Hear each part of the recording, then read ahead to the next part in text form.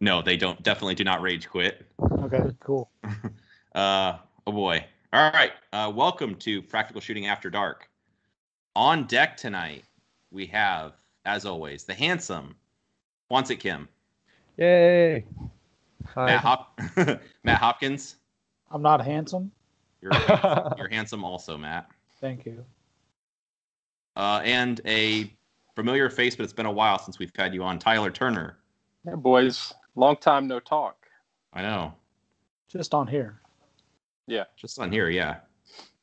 I still blow up your messenger when I'm bored at work and have nothing else to do. I'm like, let's see what Tyler's up to.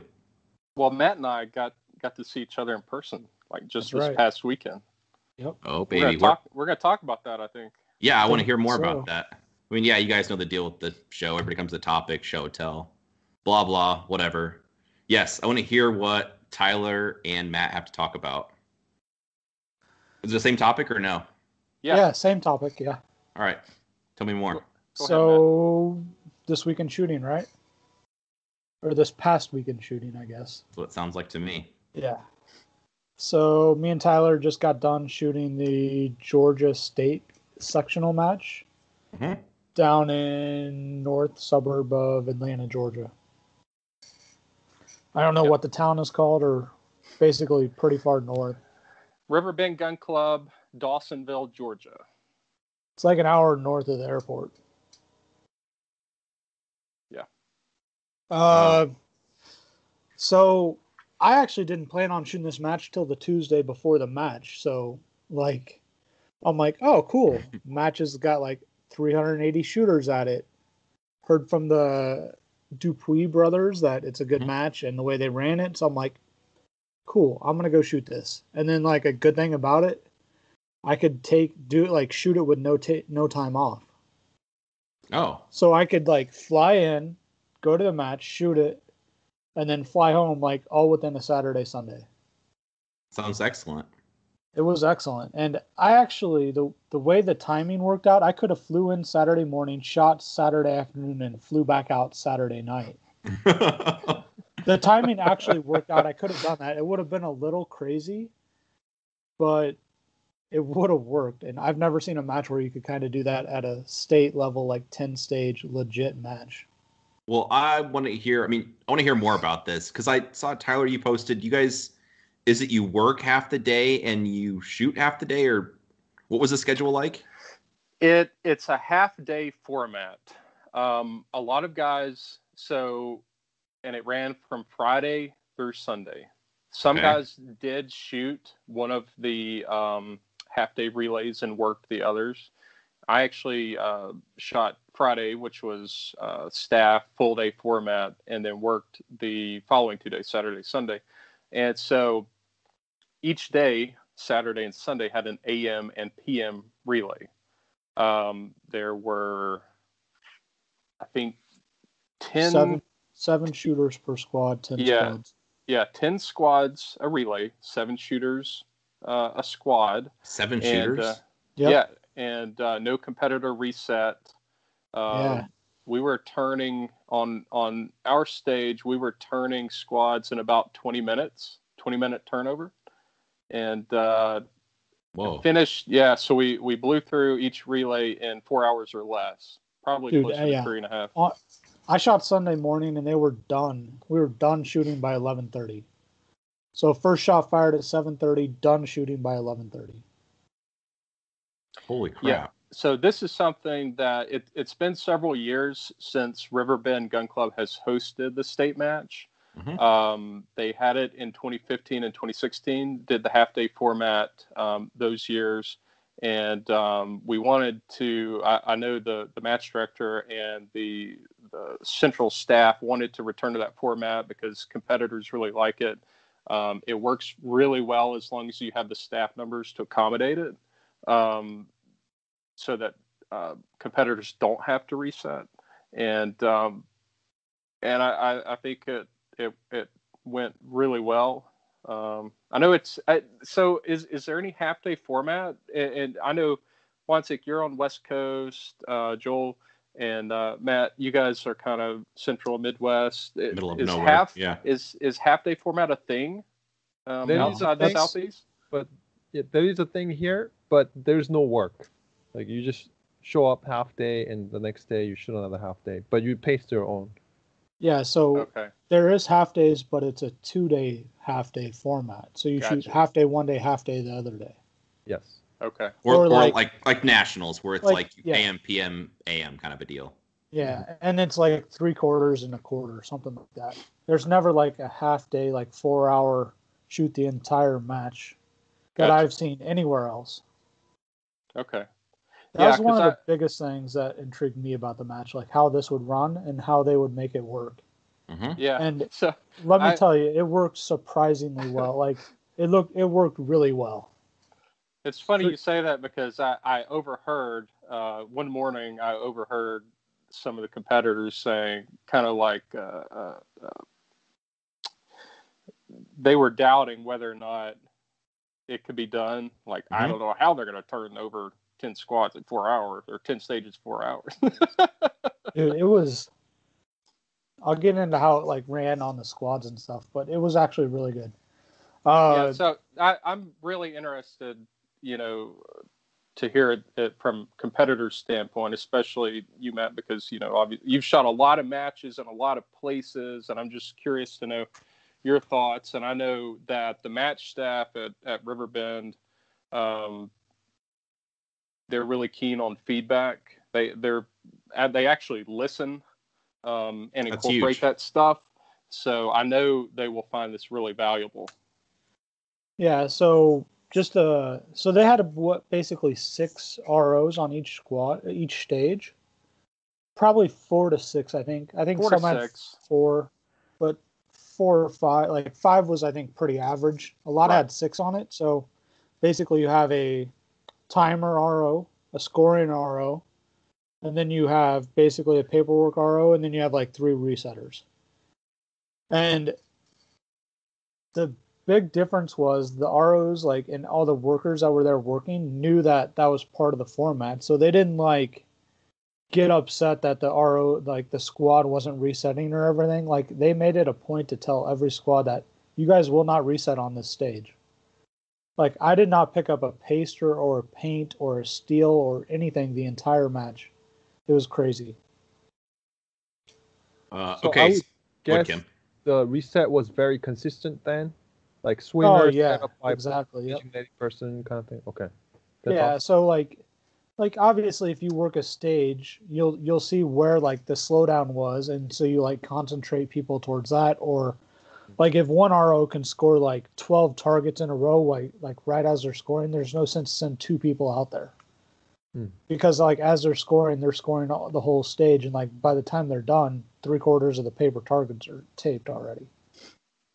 Like there was some big stages where there was a lot of different targets, a ton of shooting positions, and like we literally didn't back up at all. And like there was a squad behind us, like they would be coming up as like our last shooter was done. So like the flow went really good. I think there's a couple stages that were longer than the others, like a 20-second stage next to a 10-second stage. So that was close, but there was really no backup ever. Because worst case, like if they caught one shooter on it, like 2 minutes till they're done, and then they're off. Did you have So, the like- normal 5-minute walkthrough? Sorry, I didn't mean to interrupt. They gave a 4-minute walkthrough on everything, which was plenty of time. Because you're not tripping over everyone. You're not tripping over everyone. Only 7 people, and honestly, being done so early, they didn't start the afternoon flights till 2:30. So there was a 2-hour window where no one was shooting on the stages. So you could go out there, walk the stages without another squad on it, and look at it, and actually get on every stage. So like I'm saying, like I flew in and landed at 6 a.m., drove to the range and like messed around doing it like slowly, like didn't even got to the range like during lunch, like right when everybody was done, and had 2 hours to walk the stages before the afternoon. So I literally could have shot in the afternoon and be done at 5:30. Went back to the airport, got on a flight at 7 o'clock, and been out of there. That's why I'm saying I could have done it in one day. It would have been nuts, but I've had experience doing that. So work half day and shoot half day format in Canada. They've been doing it for a while, and over there extremely works well. But what they're doing although is 1, 2, 3 stage system, right? So 3 small stage, 2 medium, 1 large. How was the stages like over there? Any memory stuff or average round count kind of thing? Small, medium courses. So Matt, we talked about this there at lunch, and I think we both kind of shared the same opinion. Yeah. That So yeah, go ahead. if I would sum it up in one sentence, it would be all the stages were set up and designed to turn a squad over of 7 shooters in 15 minutes. So, like, just explain a little bit. Like, the stages didn't have super difficult targets. There was not a single no-shoot except to cover a swinger, I think. No, maybe not even that. Like, I didn't see any no-shoots on there. The bays aren't super wide. They're not super deep. So the longest shot was probably a 20-yard mini popper, maybe. Yeah. Maybe a couple of those in there. They had some decently distanced targets. Maybe like max, I think would be 20-yard shot. A lot of double stack targets where they're like this. They used all the classic targets, I think is what they are. No, they're metric. IPSC. Whatever. They IPSC used the IPSC targets, yeah. So they used IPSC targets on everything. Probably average stage round count was 26 overall, so pretty large stages, all pretty much made to be average in 15 seconds per stage for a shooter to shoot overall. And as a competitor, that I shot the match as well, and as a competitor, that's my take too. Without knowing any inside baseball about the match and how they designed it. But yeah, the phrase that comes to my mind is low complexity, because like Matt says, they are designed, they wanted to make sure they had plenty of time to turn over these squads and make sure the trains ran on time. That's my chief complaint with the stages and the match overall, for that matter, is that they're a little low complexity for my taste. I would have liked to have seen some more difficult shooting, maybe some more technical elements. But, you know, this is the first year having it back, wanting to make sure that, I guess, logistically it ran well. That was a something done on purpose. But it ran super well. Like, I think they plan to have every 30 minutes shoot a stage. So 4 minutes for a walkthrough, 7 times 3 is 21, and then you had like a 4-minute walk in between. And so, like, it was set up to turn a stage over every 30 minutes. I think they were getting it a little less than that, but basically on average it was done like that. So yeah, target difficulty I would say was low, which made people want to go super fast, which induced issues on it by itself. I wasn't immune to that at all. Like, and for that reason, the stages, because they were low complexity and low shot difficulty for the most part, they tended to be higher hit factor. So I would say it certainly wasn't designed as a hose fest, and I would not call the match a hose fest, just low complexity that led to higher hit factor stages. But I've already made my feelings known to the appropriate people, and I do believe when and if you shoot this match next year, now that they know they have some time to play with, and it's not quite as tight as it was imagined, I think you probably will see some more complexity, and I'm excited about that. Yeah, definitely. The MD sent out a after match survey to get people like what they liked, what they didn't like, what was best, what was worst. I like that. That means they're open to feedback, and like as long as they use it, like I think it's awesome. It's the second match this year that's done that. I foresee that actually happening more and more because these matches are going to sell out, and they're going to want to get input, and like obviously sold out match, obviously raise your rate so you can make more money. Like it's a good thing for the sport to do this. No, that sounds super interesting. For a guy that wasn't there, to paraphrase, they were really worried about the match flow and it not being a train wreck. So the stages were made less complicated, but the match ran really well. So now that they have the format perfected, they can make tweaks next year. So that, I mean, if I was in their position, I think I'd do the same thing. Because if it was a train wreck and everyone was standing around all day, then nobody's going to come back. So that seems like a logical way to handle it. Yeah, it was awesome. So they had a couple other things. I don't know. I'm sure Tyler recognizes this, but I'll just bring it up from notes for other match directors. Like, this will make your match even better and cause less issues in the like during the match. So water was obviously provided. They had coolers on that, like, cool. So I didn't have to go buy a bunch of water because I flew in. So obviously low on what I could take and everything. Really good. The match director planned and bought waterproof targets and waterproof pasters. So like they saw like a rain cloud coming. They're like, boom, passed out all the waterproof targets for the stages. Get a little sprinkle in while shooting. Like, they're like, pause, like, just stop shooting, replace all the targets with the waterproof targets, staple them up, remove, like, change all the tape guns out to the waterproof pasters, done. And then they're like, okay, start shooting again. No bags at all. Like, they pre-planned and pre-bought waterproof targets, knowing that they could have had a rainstorm and like how bad bags are for competitors. Like, that is, like, if I'm going to run a match, I'm going to pre-plan to buy waterproof targets for the whole thing. That way I don't have to deal with like bags and like soggy targets or pausing the match to throw bags on, stuff like that. Like, just pre-plan it. You could build that into your match fee and your budget. I think it makes a lot of sense. That's awesome. Did they use them on Friday, Tyler? Yeah.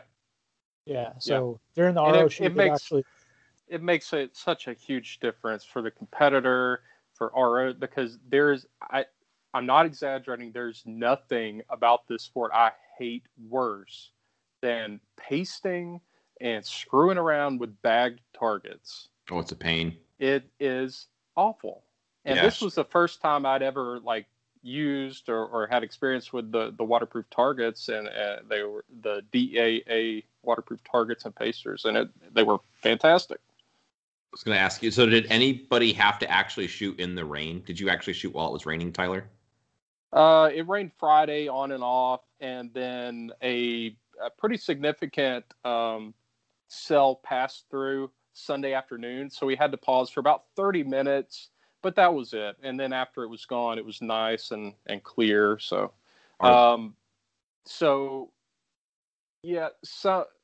some Friday staff had to shoot in the rain, and then, maybe one or two stages, probably on average, someone had to shoot in the rain on Sunday afternoon. Well, I was just getting at, I haven't talked to anybody that has actual experience with the waterproof targets and patches. Is there more than one place to source it from? Are they just DAA targets and patches? Do you know what they used? I don't know for sure. No I know the targets themselves were stamped DAA. I assume the pasters were too. I just don't know enough to comment. Yeah, no worries. No, I think that's the way of the future. I like that a lot. Yeah. I think it makes sense, especially if you're building a match. Like, just build that in your budget. Yeah. I have a quick question for you guys. So this match sounds super efficient. What do you think the right number of stages, the total number of stages at this match? Because 10, I think it went too fast, in my personal opinion. What do you think, like, the good number for this match is for stage? So it is just a state level match. I think it was appropriate. I think if they had made the stages more complex or more technical shooting, it would have been like basically a perfect match at that point. Yeah. So same 10 stages, but more complexity in it. Yeah, I think so. I think 10 was okay. I mean, that's the old question. Like, is this enough for a state match or whatever? Like, adding 2 stages, would it have changed the match if they kept the same thing? Probably not. If they had changed the complexity and left it at 10, it would have been a better. But if they would have added 2 stages and made it more complex, I don't think they would have been able to get all the shooters through in 4 hours. No. It would have been a 5-hour thing. And you guys are limited on bays there too in that section. So yeah. So that's another consideration is, they're basically 11 bays on the hill where our active shooting occurs, and one was basically allocated for a sponsor, one of the big level sponsors to have a demo bay. So we're kind of limited there, kind of capped at 10. Yeah, Mhm. they could easily. Oh, sorry. They could easily do 11 if they didn't have the demo bay. But like if you add another one beyond that, you'd add a ton of transit time between the stages. Either like from 10 to 11 or like 11 back to 1 if they did that somewhere else. There'd be a ton of transit time in there, and that'd have a pretty logistical nightmare figuring that out. I have one more question. I know we need to move on to the topics, but tell me more about the half day. So do you could you potentially have to work morning and then shoot afternoon, or did you always, because I mean shooting while you're fresh is huge, and especially like while you're fresh you just shoot the morning and then you could work the afternoon, which who cares if you're tired. Did you get to pick when you worked, or did you have to work? Is that optional? How does that part work? No, basically when MD puts out the call for staff, you can say, hey, I really want to work Saturday and shoot Sunday, or vice versa, or yeah, I'm good to work both Saturday and Sunday, so I'll shoot on staff day, something like that. But there's some flexibility there, and they'll work with you. Yeah, I like it. I Sounds think awesome. the bulk of competitors didn't actually help with the RO and our stage resetting. Do you think, Tyler? Oh yeah, I think the vast majority of competitors were just there to shoot. Yep. Wow. So you weren't Yeah. required. You aren't required to reset if you don't want to. Oh, no. No, if you're shooting on for any given relay, except for Friday staff day, if you're shooting on Saturday or Sunday, you are not going to paste. Right. Well, I mean, but you're not. I don't have to come back later on and No. shift. It's not like the arrangement that Juanzig was talking about, like Canadian IPSC. Oh, okay. It's not Okay. like work one, shoot one. No, like it's, you can staff as much as or as little as you want, or not at all. Yeah, there was some Randy, the MD, he was like, there was some formula, like if you work 2, you got a free match entry. Yeah. But if you work more than that, you could get a free match entry and something else. I don't know. It was something like that. But obviously, yeah, a lot of people just showed up, shot, and left. Yeah, sign me up. Let's go. And the interesting thing I thought, like Friday competitors had their own ROs and scorekeepers. So they were literally competitors on Friday. Yeah. And That's like right. those ROs and scorekeepers then either like probably shot Sunday morning and then helped RO, or like shot Sunday and then left. Like that was it. That's right. That's a good point, and it goes to kind of what you were talking about earlier, which is I really like the format, not just because we do it and it's my home mat, all that stuff. Yeah. I really think it's good for competitive equity, that competitors they're not involved in that at all. Because I got to tell you, like, we didn't have on my stage, we didn't have a single reshoot for unpasted or pre-pasted target. Like, if you're doing this, you get in a rhythm with the same crew. You're doing the same targets each time. You know what you're doing. It's just for competitive equity. I think it can't That's be awesome. beat. Oh, I like it. And not that there are any cheaters in the sport, but keeping competitors off the stage, not a bad thing in my mind. I think we can all say that a target that we've seen get pasted prematurely had maybe some look of impropriety on it. Maybe sometimes. I'm sure that's happened from time to time. Joel's super nervous and wants to go on now. No, even though Ben's not on, he's being disruptive. So Tyler, don't check your phone. Kim, Yes. you have a topic you want to talk about? Yeah, I have a very happy news for carry optics shooters. So I recently I posted, maybe not posted, I think I've talked about it on the podcast, that I broke one of the optics I have 9 times But fortunately, it's got have a lifetime warranty, which is a Delta Point Pro from Leupold. And so finally, my 9th broken one came back.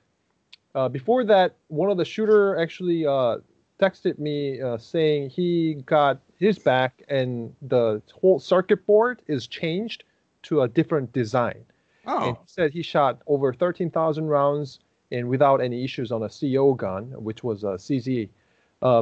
So the one I got too, it's got the new design. It's just different looking, different system for the battery contact mount, totally different. The one before was the contacting plate was kind of floating around, but it was placed with a tape on the top, almost like a silicone thing. Then now they just built it into the circuit board. So now it's pretty much guaranteed not to move around unless the leg breaks somehow. So this optic used to break around 7,000 rounds mark. And I'm hearing other people reporting back they have over 10,000 rounds and they're not having any issues with it. So the one I was mainly running was SRO. That's been running really good. The window is pretty big, but the only issue was the glare issue in the sun, double dot issue. But the Leupold one never had any issues in the glass. So this is something I would run after the Nationals. I'm going to test it, see how it's going to last. And I think anybody has Delta Point and maybe sitting in the safe, maybe try just sending it to the company and get it fixed or get it new design. So that's something I'm really excited because the pistol optic, I haven't found any optic that's perfect, especially for competition. If it's a very clear window, it's got some issues, reliability, or if it's a super reliable, it's got some glare issue, things like that.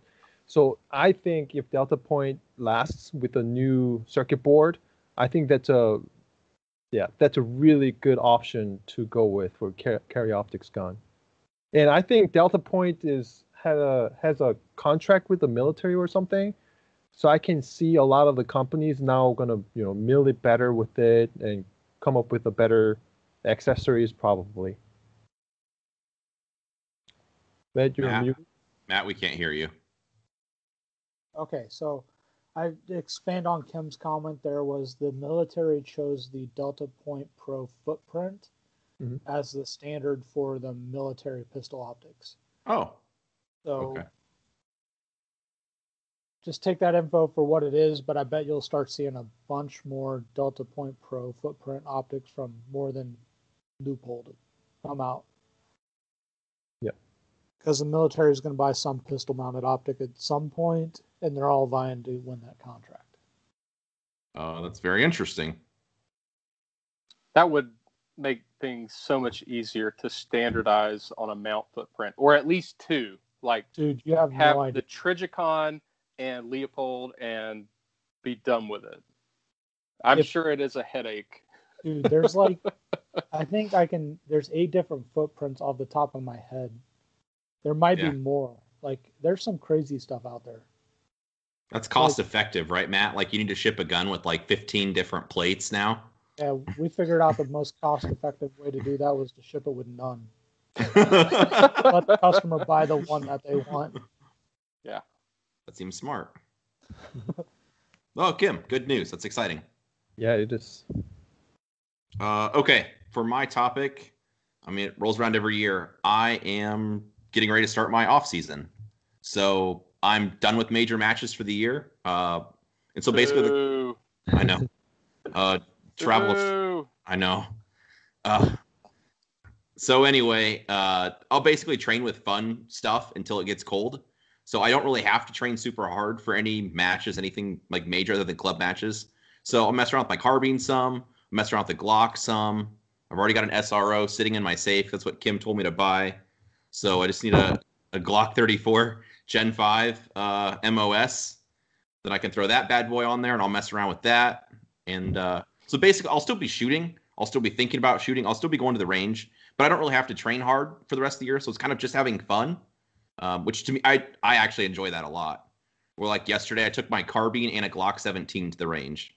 I was still shooting, but I just had a good time. I didn't have to necessarily accomplish anything, And I mean, you still get better doing that. And then around here, it'll get too cold where, I mean, last year, I don't know, we had like 10 days in a row where it was like negative 15 or something. So it'll get to the point where I don't want to be outside. I'm not interested. So then like that point during my off season is kind of refocusing on shooting. If I want to read books, podcasts, training group, it's a great time to shift through, like, or sift through rather, so much like videos there that people maybe don't have time to watch. Get all my gear straight. So like for my competition stuff for next year, if I need parts, pins, springs, reliability issues, magazines, any of that garbage, it's time to sort that out and get everything working. Well, I've got plenty of downtime, load ammo.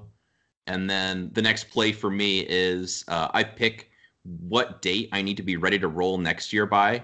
So whether I'm teaching a class or I have a match, it's like, hey, this date I have to be tuned up and I need to be ready to roll. So then I probably want 2 months before that. I probably start training. And so then that just tells my calendar like that lets me know I need to be starting up on this date. And so then until that time frame, I can have fun as long as the weather permits, and then, direct my attention towards it's still shooting stuff, but it's not as intense. It's at my leisure. So sounds very similar to my off season too. Off season, I really ramp up the study part. So like you mentioned, watching videos and stuff. Like especially when I'm reloading too, I actually watch videos or smoking cigar, drink whiskey. Definitely have. Sometimes I actually download a lot of stuff in the hot season too, shooting season, and then like watch all day long in the winter time. Mm-hmm. And I got a lot of stuff watched from Joel too. He made a very nice transition video. So I only watched the half of them, but I'm excited to watch. Yeah, hope you like it. That'll be dropping soon on Training Group. So, but yeah, I agree. It's a good time just to. It's fun because I'm always going to be thinking about shooting, but it's just at my leisure where it's like, hey, I'll shoot my Glock 17 just for something fun to do, or I'm really motivated to load ammo, or whatever. So you hoarding all those primers over there? I am feeling stocked up. I'm feeling pretty comfortable. So I'll shoot as much as I feel like shooting. How's that? Good. Yeah. It's a good spot to be in. Anyway. Well, guys, how do you feel about taking a question? That's good. Let's have a question. All right. Can you discuss a standard weekly dry fire practice program and how it transfers to that week's live fire practice? Example, practicing transitions in dry fire for 2 days, and on the third day, live fire transitions. Then it's like the following 2 days after that, doing movement skills, then going to the range to test that. So is that the correct course? Also, with the shortage of ammunition and reloading supplies, what do you suggest to get more from live fire with basically shooting less ammunition? Good stuff. Who wants to go first? Tyler, you want to talk about training? Live fire to dry fire? Yeah, no, what this guy's saying, I mean, it sounds like a pretty sensible plan. You have a synergistic effect, with your live fire and your dry fire. You're driving the same training goals, the same objectives, whatever play with the numbers, whatever makes sense for you and your schedule and your range availability, ammo situation. I know it's going to get tight for a lot of people. A lot of people are going to be, really messing with their live to dry ratio. And I think this thing's going to last for a long time. So a lot of people are going to be in that boat, maybe even me at some point. But I think that's sensible. Make your live and dry fire work together. What else is there to say? Like that, it sounds smart to me. Yeah, well, I kind of ram it down people's throat with like dry firing on the range. So this is a good time. If you haven't taken that on board, this is a good time to take it, like to give it a try. So like doing target transitions when the gun's going off, and that's one of the things I talk about in the video that's posted on Training Group. But the gun's going off in front of your face, you got to hang on to it. You've got to clean it. You got ammo to load, all this other crap. Like you could just practice looking at a precise spot, bringing the gun to that spot, move your eyes again, then move the sights. And you could work on doing that, a few runs on the range, load the gun, go hot, shoot it a few times, then do it dry again. Or if you're doing like position entry and exit, running hard, having the gun up, aiming at the target through the wall, like you don't really need to fire ammunition to do that. So I have never been a fan of, I mean, regardless of finances or my season, so to speak, in shooting, I don't take a bucket of ammo to the range and just load mags and go crazy and think I'll figure it out at some point. That's kind of never been me. So I think if you are that person that, like goes to the range with 1,000 rounds and I'll just like load mags and I'll figure it out at some point, it's a really good time to start thinking about what you're actually doing. Are you actually learning from the ammunition you're firing? And then being smarter about paying attention to what's going on as it's happening and kind of analyzing what you're seeing. What do you think, Kim? So for me, I have two different style when it comes to doing dry fire, live fire. So first one is inductive method and second one is deductive method. So basically, I do both. One could be like this person mentions, work on dry fire. You're doing multiple transitions and you verify that in live fire, testing what you practice in dry fire. And it could be definitely the other way around. For example, for especially shooting fundamentals, let's say I am working on recoil management, then I would do live fire first before I start doing dry fire at all. Mm-hmm. So I would go to the range, figure out the recoil management stuff like better grip or different angles of your elbow, stuff like that. Once you have that result and have improvement at the end of the live fire session, I go home and do dry fire based on that. So I'm trying to apply that into multiple different areas. So coming into position, then as I come in, meet the grip back up, then I'm focusing what I learned from the live fire and trying to apply that. The transition is the same way. If I have wide transition or I have maintaining the good grip in between the transition kind of thing, so I definitely do both. I'm utilizing in a two different methods, but what determines if live fire comes first or live fire comes later is what I'm actually focusing the skill sets. Definitely there's a skill set or technique that you can only develop in live fire. So for example, calling your shot could be one thing, or definitely the recoil part. Definitely you can experiment grip pressure, grip positioning, everything in dry fire, of course. But the actual recoil and returning the muzzle back down to the original spot kind of thing has to be worked on in live fire. I mean, there's like a cool fire trainer kind of thing, but I don't think that's a realistic to your certain gun. So there's definitely two different areas. So choose each, either inductive method or deductive method, depends on what you're trying to work on. Kim, that's smart. What about you like the schedule also of a couple of days dry and then going to the range to test that live? Would you agree with that? Yes, but that should change a little bit. It depends on the season. So if it's a hot shooting season versus off season, in hot season, you should break it into like at least two parts and work on overall skills. So maintenance basically. And then second part, just hammer down on one skill set. So you're not neglecting overall performance.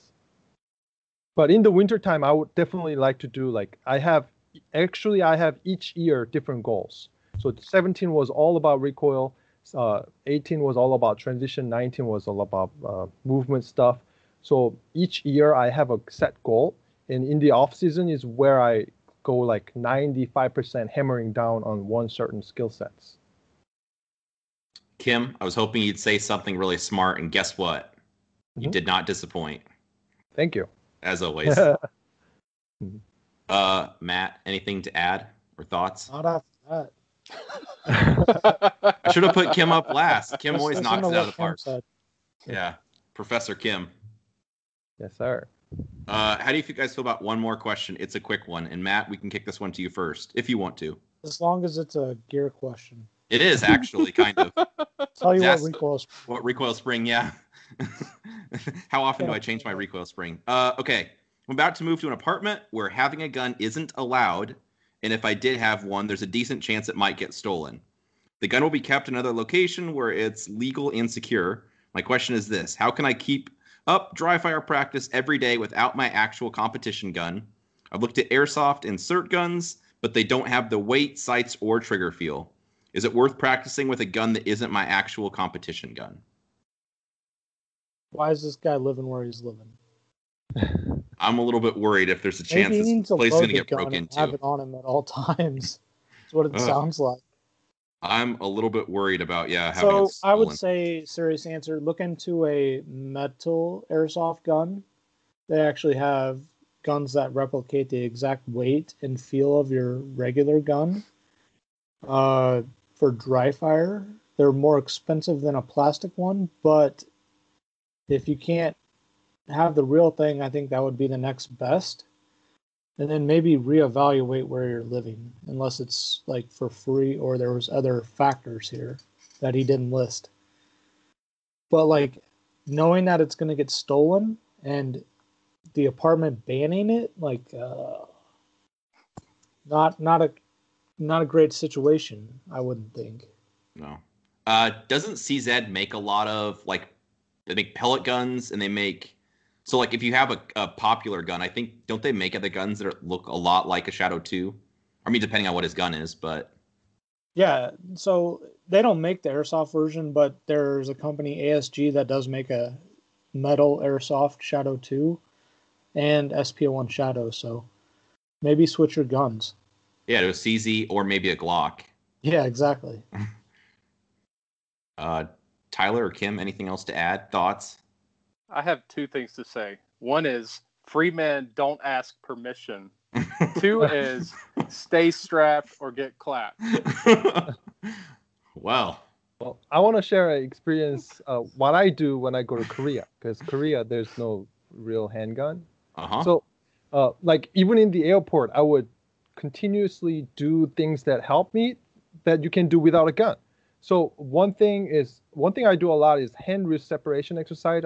If you're on training group, I think you will know what I'm talking about. It's basically an exercise to learn how to maintain my firing hand relaxed while maintaining the wrist lock. It requires two different muscles. Like grip is basically finger muscle, palm muscle, things like that. Wrist locking is forearm muscles. So I'm trying to train my body to gain control, individual muscles. So when I actually shoot, firing hand is staying relaxed. However, my wrist is locked pretty solid. So I do that exercise to keep that familiarized, always to have that on demand. And another one is I do a lot of visual exercise too. Like I would just pick a couple spots. It doesn't have to be a target. Like I do this a lot on actually a red light on a signal while I'm driving. I would pick a couple spots like back mirror of my next car, things like that. And I would specifically look to a certain spot very, very clearly as fast as possible. So I'm training both my eyeballs or the head moving to spot very fast as humanly possible. And second one is a focal depth change.